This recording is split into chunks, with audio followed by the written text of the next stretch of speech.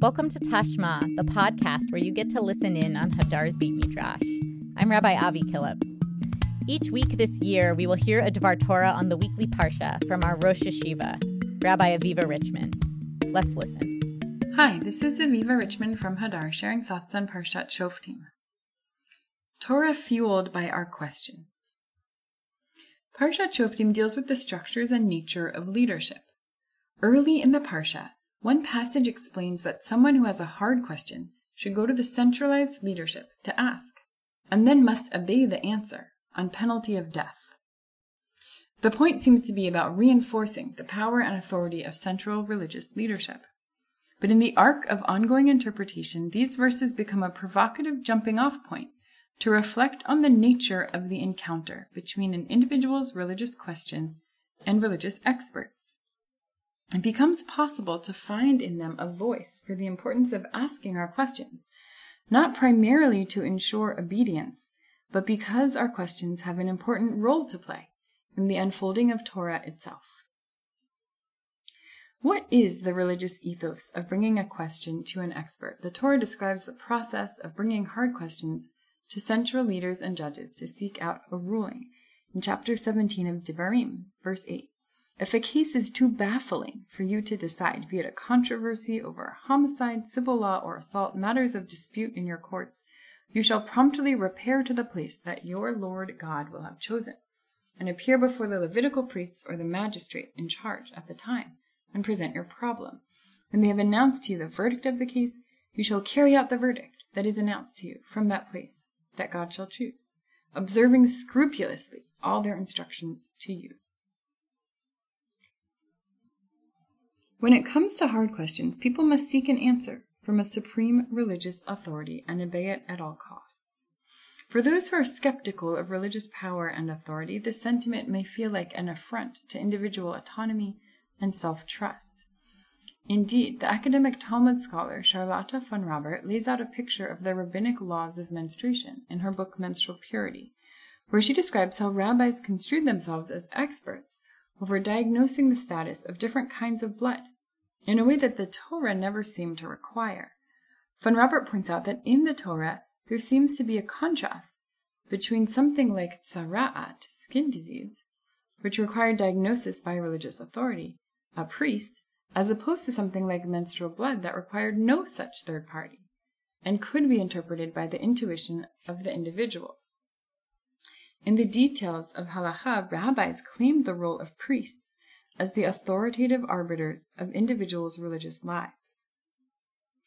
In the wake of modernity, many today are skeptical of religious authorities and choose to take no part in a system that would require interfacing with rabbinic experts for many details of one's life, including very small and private details.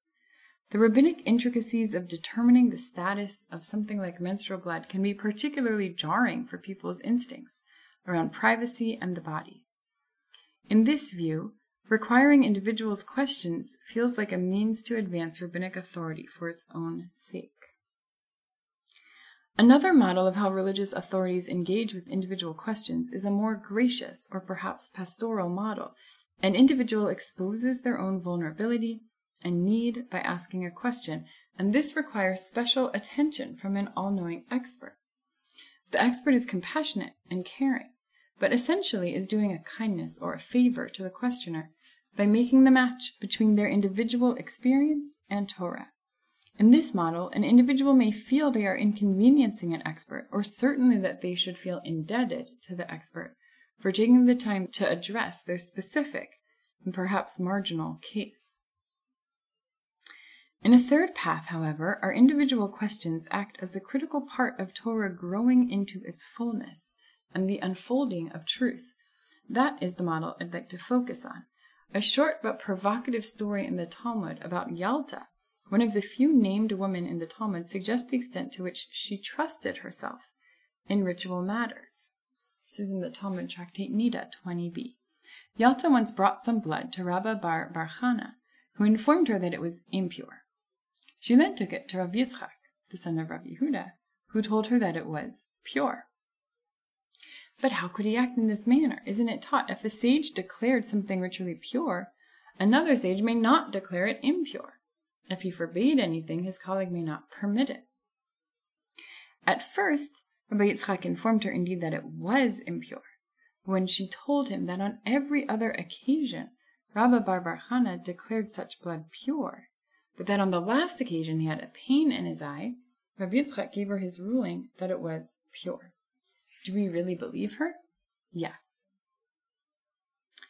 Yalta does something very simple in this text. She seeks out a second opinion.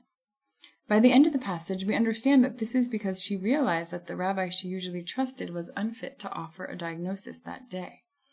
The fact that she seeks a second opinion shows the extent to which she has trust and confidence in her own knowledge and sensibilities. The Talmud asks how the second sage could dare to contradict the first sage, but it actually never questions Yalta seeking out a second opinion in the first place. The medieval commentary of the Tosafos picks up on this path not taken and asks why the Talmud doesn't critique Yalta's own behavior. They offer a resounding support for Yalta's instinct to ask another sage and see Yalta as a model for all of us to value our questions. The concern, quoting the Tosfot, was not about the one who asks, but about the sage. But the one who asks should ask all they want, for through this they will carefully examine the matter.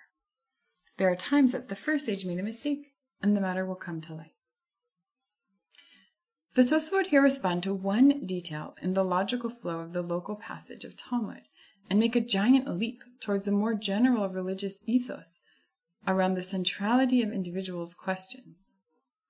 It is not subversive, nor an inconvenience for an individual to ask questions about halachic matters that feel unresolved. On the contrary, an individual's question and ongoing dissatisfaction drives the learning process to ensure careful examination and due diligence. We see here a vision of Torah fueled by our questions. Often people characterize different religious communities based on whether they are question-averse or question-tolerant, particularly in the wake of modernity and fundamental questions people have towards Torah and Judaism. There is a seed of a vision in this Tosafot that is certainly not question-averse and goes well beyond being question-tolerant. It is a question-driven ethos of Torah and Halakha. Without questions and follow-up questions, Torah would not be examined as carefully as it needs to be. In our moment, it is common for people to withhold their questions of religious tradition for two different reasons. Some have no faith in the system. They assume there is no room for their question, whether within the canon itself or among those who claim authority to interpret it. Others withhold their questions out of a presumption that the system must be right already, and that their question must not be worth asking. They have no faith in themselves. Although the former might be considered cynical and the latter pious, both approaches actually lead to the stagnation of Torah and prevent the dynamic unfolding of religious truth. We need structures in place so that questions are not merely tolerated, even graciously tolerated, but actually fuel ongoing learning that embraces all individuals and all of our expertise, recognized and valued by religious leadership.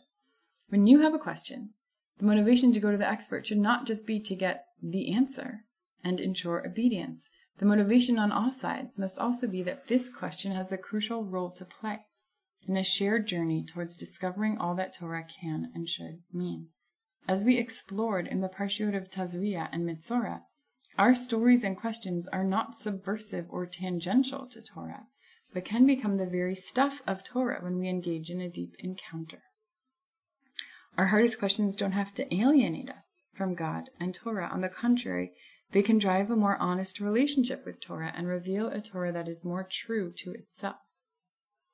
I will never forget when my teacher, Dr. Tamar Ross, asked our class of 19-year-olds to write down the toughest questions we had of Torah, the things that felt like they might make us lose faith entirely, that the system couldn't handle.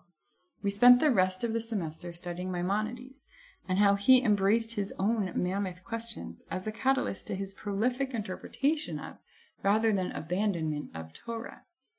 Our hardest questions can weigh on us. They can also make us soar. Shoftim emphasizes religious leaders who are focused on individuals bringing questions whenever they arise, so as to deliver clear answers and quelch disobedience. This evolves into a model of religious leaders who invite questions because they do not have clear answers and are committed to listening closely to the questions and to the insights of the Torah in all its subtlety, so as to journey towards a greater understanding of truth together. Shabbat Shalom. We'll close with a song from Psalm 27 in honor of Elul. Arini Hashem Darkecha Unecheni Be'orach Mishor Leman Sharira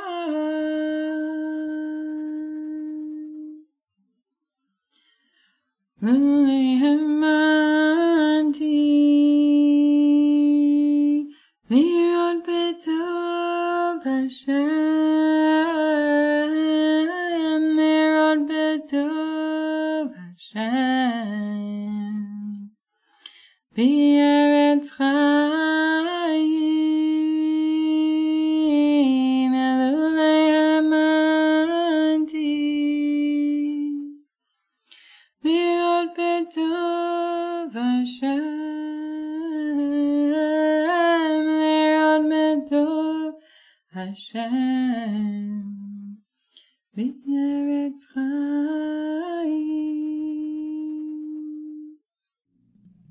This episode of Tashma was produced by Jeremy Tabak and Sam Greenberg. I'm your host, Rabbi Avi Killip. It's been a pleasure to learn with you.